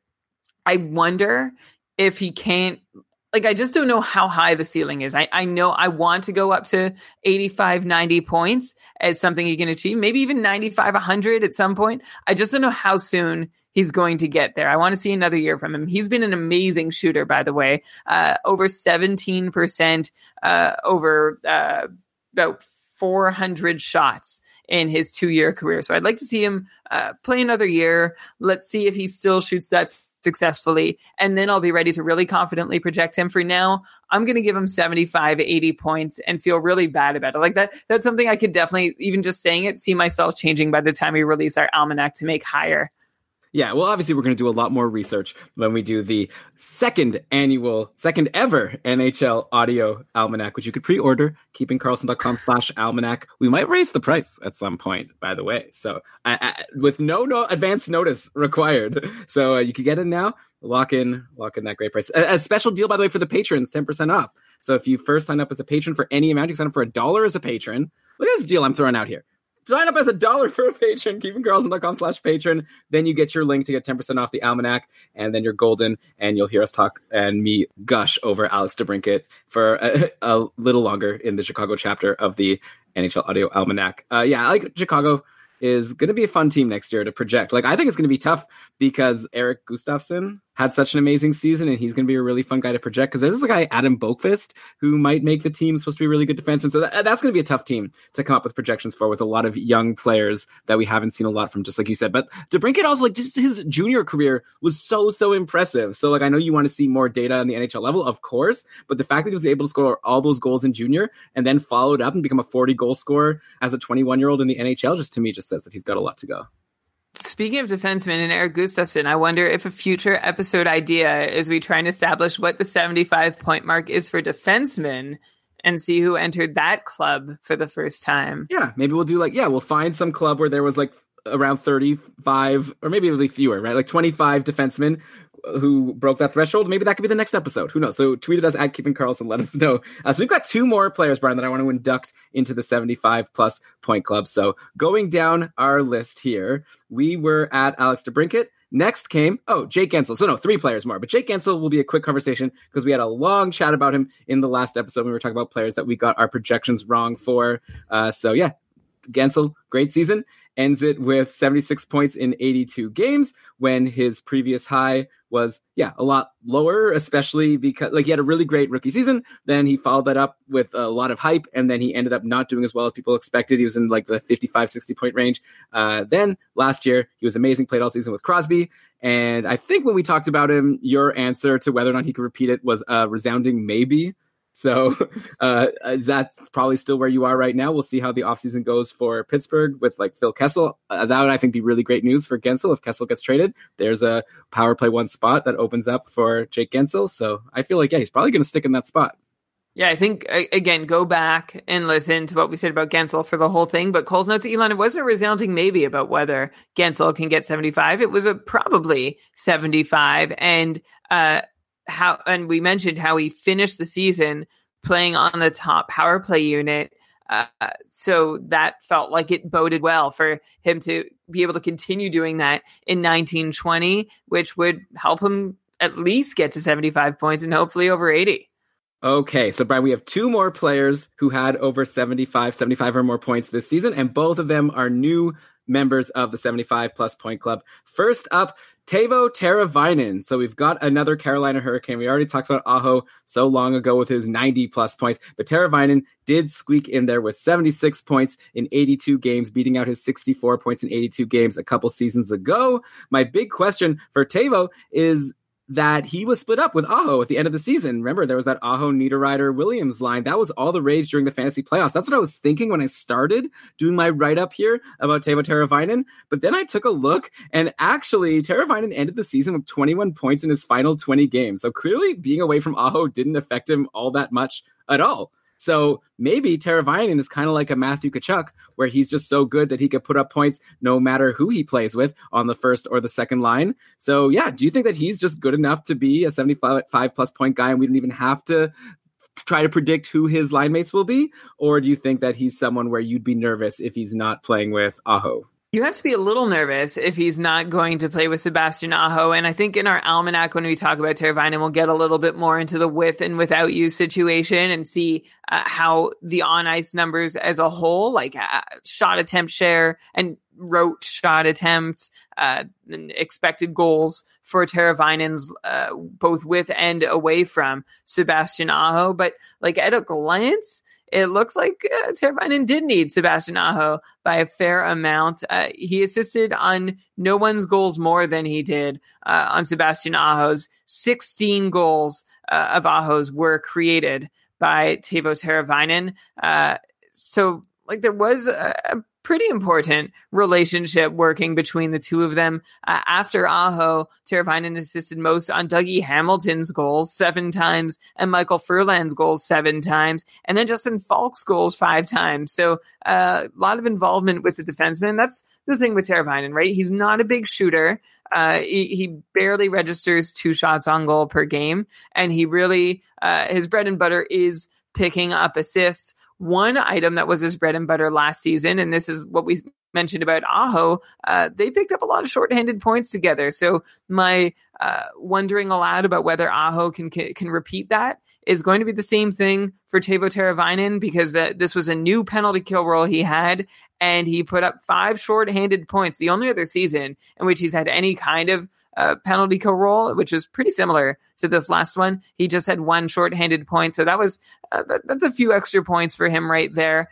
He also might have punched a little bit above his weight in goal scoring on the power play. This is a guy who's traditionally scored on 10% of his power play shots. He scored on twice as many this year, setting a career high 8 power play goals. So you knock off some of those if he does regress there. And that plus shorthanded points for me definitely takes him below 75 points, especially if he doesn't play with Aho. Like, it's really great that he succeeded towards the end of the season without Sebastian Aho, but that's not a situation I would be really excited to play out. And again, in our almanac, I'll probably take a look at what the on-ice shooting percentage was during the stretch that he was away from Sebastian Aho and how often. Like, he picked up 18 assists in those 21 games.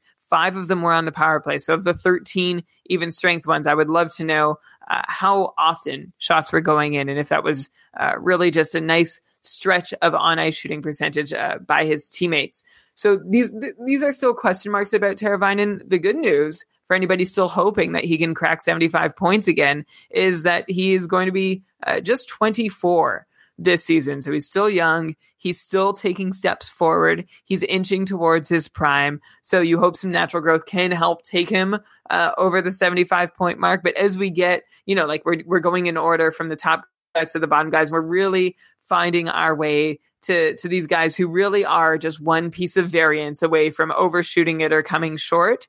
If I had to bet on Teravainen, man, it's almost like a push. Like, I would take the over on 74.5 for him. I'm going to stay optimistic. I'm going to feel like Carolina, everyone in Carolina, Teravainen, Niederreiter, Aho, Hamilton, everyone's going to take a step forward, Svechnikov, and that's going to be to the whole team's benefit. I might take the under. I don't know, maybe closer to 70. Maybe he'll be a guy we disagree on in the almanac. Like, you were so convincing to me with how he had too high of a shooting percentage on the power play and all these shorthanded points. So I don't know. So on the one hand, like, to summarize it all, like, yeah, it feels like it all cancels itself out. I guess I was trying to say over because I sounded bearish on O'Reilly. And I wanted to try and be optimistic about Teravainen. That's a trap I think I fell into on our last almanac. So I should be careful because I'm saying, yeah, these 5 shorthanded points, maybe not sustainable. Power play goals, maybe should have only had 4 or 5 instead of 8. And a year of development maybe is not enough to wash those out. But all those other guys getting better around him helps. It's really, really close. 74 points. Okay, and plus, don't forget, Carolina is going to still have to mix things up. By the time we record the almanac, they're going to look a little different. Like Furland and Williams, I believe, are not coming back next year. Maybe Williams will resign. So there's some open spots potentially in the top 6. Maybe Carolina makes a splash on free agency, though I guess mainly they need to worry about goaltending first before they try to find some top 6 players to sign. So it'll be interesting, and we'll definitely circle back when we get to the Carolina chapter of the almanac. But Brian, okay, we're down to our last player who cracked the 75-point club for his first time ever with exactly 75 points, Gabriel Landeskog. But, that's selling him short because he got 75 points in only 73 games. So he actually crushed his previous career high pace because he had 65 points in 2013-14. He paced for like 80 plus points this past season, like 85 points. Landeskog also had 62 points in 78 games a couple seasons ago, back when Rantanen and McKinnon first took their huge steps forward. So, yeah, I feel like Landeskog, he's going to be a tough guy to predict for next year. Like with Teravainen, I have a few concerns about line mates. Like I have a bit of a concern with Landeskog about if he's going to stick with McKinnon and Rantanen next season for as long as he did this past season. Like, he was getting switched off a couple times near the end of the season and in the playoffs for short stretches. And with Landeskog, I'm actually like a little less certain that he's going to be able to repeat away from those two guys. Like, I feel like being on the second line in Colorado is like a very big difference from being on the top line. So I feel like Landeskog's success is going to be super tied to whether or not he could stick on the top line with McKinnon and Rantanen. And if he stays with them, McKinnon and Rantanen just seem like they're just getting better and better. So I feel like it would be really hard for Landeskog not to crack the 75 plus point pace club again, considering he paced for like 85 next season. But yeah, he's a tough one. We were actually having a debate in the couple rankings last week about whether Landeskog is really a point per game player or if like the approximately 65 point Landeskog that he was before is like closer to reality. I'm curious to know like where you land here. Is he at least getting back to 75 next season, or do you think he's going to fall back to be the 65-ish guy he was before? Well, one way he got to 75 was by scoring a career high 34 goals and also a career high 41 assists. But let's focus on the goals for a minute, because 34 goals, you need to be a shooter to get 34 goals. And Landeskog took 243 shots this season, which was the second highest total of his career. And that's like straight up total, not accounting for games missed. If you look at 82 game pace, this was Landeskog's highest shots on goal pace of his career. Part of that is this weren't the highest shot rates of his career, but he is playing 3 more minutes a night than he was at the start of his career when he came in with these really high shot rates that got us all excited, all hot and bothered about how often Gabriel Landeskog was throwing pucks on net his first 3 years in the league, huge numbers for shots and shot attempts. And then he was totally cut off. 4 years of shooting not very much, and the last 2 were particularly dire. He had about 6.5 shots per 60 minutes. This year, 9 shots per 60 minutes, and that's a big jump. That's the highest shot rate he's put up at 5-on-5 since his sophomore season. So way to go, Gabriel Landeskog. And he did that all while putting up a very respectable shooting percentage. It didn't look too high. It didn't look too low, for sure. So 34 goals on what would pace out to be about 275 shots for the entire season is kind of promising for Gabriel Landeskog. Another thing that's really promising from this season is that his power play numbers really came through. Last season, he was on this top unit a whole lot, right? The super powerful top unit with McKinnon and Rantanen, but his IPP was garbage. He had a 40% IPP, which means he just was not getting in on the action. This year, that changed. He got back up to a more normal 60% IPP, and that helped him improve his power play point totals from 17 in 17-18 to 26 points in 18-19. And that's essentially it for Gabriel Landeskog. So he was able to get involved more on the power play. He's able to shoot more at even strength. And the cherry on top, by the way, about that even strength shooting is that his shots were registering as more dangerous, according to expected goals, than they have since his rookie season. Like his last few years, he was really lost. Like it looked like he was not shooting a lot and his shots weren't coming from dangerous places or dangerous contexts. And this year he solved both of those problems at once. So we saw the first 2 years of Gabriel Landeskog in the NHL, and then we just saw the third year if things were supposed to go the way like we hoped they would. But he spent like 5 years wandering in the desert. Now he's finally arrived at the promised land to pick up where he left off after his sophomore season. I'm hopeful that he can get 75 points again. I know, Elon, this line thing is difficult to get around, and I guess we'll see what Colorado does in the offseason. But Colorado, it still feels like they don't have much of a choice. If they're wanting to spread out their offense, it's got to be Landeskog, McKinnon, and Rantanen, right? And if one person does get moved off, it's probably Landeskog. But then I feel like he doesn't necessarily anchor a line, and the third piece on the top line might also not do a whole lot. So I don't know if they really get a whole lot of bang for that buck. Some of this depends on how big a step forward Tyson Jost takes and how well he can, if he can potentially center a second line. That's something I want to see next year. Yeah, I just feel like Colorado might try again. Since we saw them doing it, they might try again to move Landeskog off that top line to shake things up. And that I think would be catastrophic. If you're a Landeskog owner, you would be scrambling because he'd still be on the top power play. He wouldn't be droppable, but he wouldn't necessarily be a point per game player. So he's a bit of a risky pick, but huge upside as we saw. Plus, if you're in a Bangers league, you got all those hits that he throws, which are very nice as well. He would essentially have to pull a Matthew Tkachuk, right? If that's what happened, if he got shuffled off to the second line. And to pull a Matthew Tkachuk, he would need better line mates than, like, who would he be with at this point? Like Carl Soderberg and Matt Nieto? Yeah, I mean, it's not happening. If Landeskog is not playing on the top line all season, I see him as like a 60-point player. But if he's on the top line, I see him like, whatever. Like you could take away at least half of his even strength points, probably more.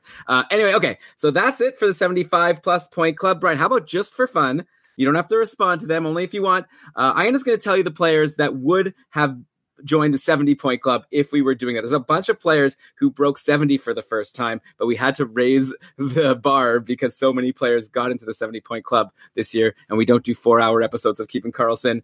So, Brian, I'm just going to give the list just for fun, and then if you want to comment on anyone, you can. If you don't want to, you don't have to. But here it is for your listening pleasure. Here we go. Mika Zibanejad, 74 points. His previous high was 51 back with Ottawa. Tomas Hertl, 74 points. His previous high was 46. Mark Giordano, the first defenseman on the list to get to 70 plus for the first time. 74 points when his previous high was 56. Dylan Larkin, 73 points. His previous high was 63. He's clearly on the rise, a DeBrincat type IMO. Mark Stone, 73 points in 77 games. He actually paced for a lot higher. The previous season, he had 62 points in 58 games, but he had never actually gotten to 70 plus points. Austin Matthews, 73 points in only 68 games. So he is one of those guys that's for sure going to pace for more than 75 points. If he could play a full season, we're probably looking at closer to like an 85-point guy.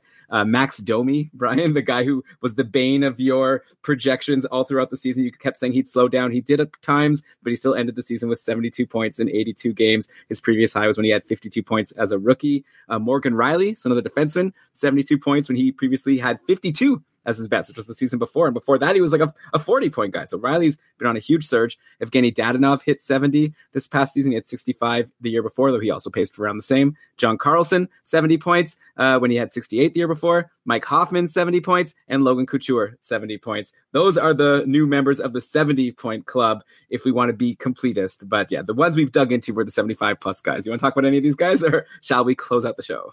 Zibanejad, Larkin, Stone, Matthews, and maybe Dadonov are my bets to return to the 75-point club, maybe even. John Carlson, like if I had to pick a defenseman out of the group, you mentioned him, Giordano, and Morgan Riley, he'd be the one I choose. And Evgeny Dadonov is my bubble guy, which leaves Couture, Hoffman, and Tomas Hertl not hitting 70 points again or having a shot at 75 in my estimation. But I've been wrong before. Well, also, you'll dig into them a little more than just off the cuff like this when we record the Almanac. You left out Max Domi. I assume you don't like him. Oh, yeah. Hey, Max Domi's good. Like, we used to think he was going to get there. Now, like, he has that good season, and now you hate him more than ever. So that's pretty fun. Tomas Hertl, Brian, that might be the big whiff from what you just said. But we'll dig in. We've already talked about him so much over the playoffs. So let's close things out. Let's do a couple league updates before we end the show. We had our Keeping Karlsson patron playoff pool. And Brian, guess what? I'm not going to win. I'm in second place, unfortunately. I picked a bunch of Bruins, but Jaja's team called Elon is a Hoser. They're running away with it. They're going to win. So Jaja, I'm going to be sending you these random hockey books from my mom. Since I posted in the patron Facebook group the books, I guess I'll send you one of them. We'll discuss. Once you've got the win officially, we'll discuss how I can get you that book. Then we also had a couple winners playoff pool, and frickin' Dave Betton, the guy who won the whole thing and is the couple ultimate champion, tier 1 champ, also is destroying the couple winners playoff pool. We did it in a way where in round 2, Jordan won, but then we redrafted for the final 2 rounds, and Dave drafted like all Bruins and Blues, and so he's like ruling the day. Everyone else is long gone. Then Brian, one other pool I wanted to bring up. Brian, remember on the Patron cast when we did a draft of playoff teams? We did an auction draft where we each drafted playoff teams, and then whoever ended up with the winning team was going to win. Remember that? Yes. Yeah, I guess you're a little vividly. Yeah, because you bid 19 of your $30 budget to get the Tampa Bay Lightning, who were out so fast. Currently, I am still in it because I have the Boston Bruins, who I spent $5 of my budget on, and Dave is still in it because he has the St. Louis Blues, who he spent $4 of his budget on. So who would have predicted it? But it's between me and Dave. So Dave Betton might pull off a three-peat. He might get the trio of pool wins of the couple, the trifecta. The trifecta, that's what I should say. But right now, the Bruins are looking pretty good. So I'm feeling good about that one. There's also a pool that patron Ben set up, a Survivor-style playoff pool, and Jade and Victor are neck and neck right now. So I just wanted to give them a shout out. But okay, Brian, with that, I guess let's end the show. So follow us on Twitter at Keeping Karlsson. If you want to pre-order the Almanac, keepingkarlsson.com/almanac. If you want to become a patron, keepingkarlsson.com/patron. You got a lot of fun perks there. You could go to the website, check them out. And if you just give us any amount of money, we'll give you access to all of our perks. So we'd love to have you on board. But if you want to wait till the season starts, I don't really care. Like, whatever. We'd love to have you. When the season starts, being a patron is really, really fun. For now, it's pretty fun, I would say. And we're actually going to be doing a patron cast probably next weekend. So we'll be posting soon, asking for the patrons questions, and we'll answer every single one of them. That's what we do every single month for the patrons. But with that, Brian, let's cue the outro music. And why don't you go ahead and read us the credits?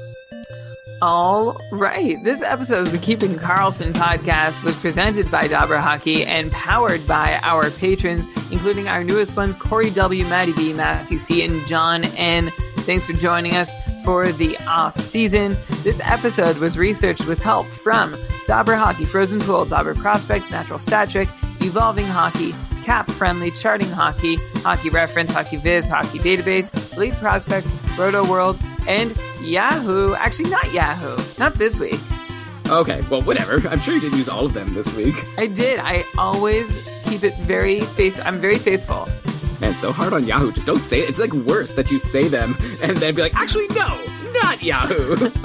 But anyway, thanks a lot for that, Brian, and thanks for all this research and to all the new members of the 75 Plus Point Club. Looking forward to doing another episode with you in a couple of weeks. I guess our next episode will be like our last kind of boring episode where not much has happened, and then the following one, we're already going to be at the draft and like free agency and trades, and it's going to start getting really crazy. Yeah, can't wait. But until then, why don't you just keep on keeping Karlsson?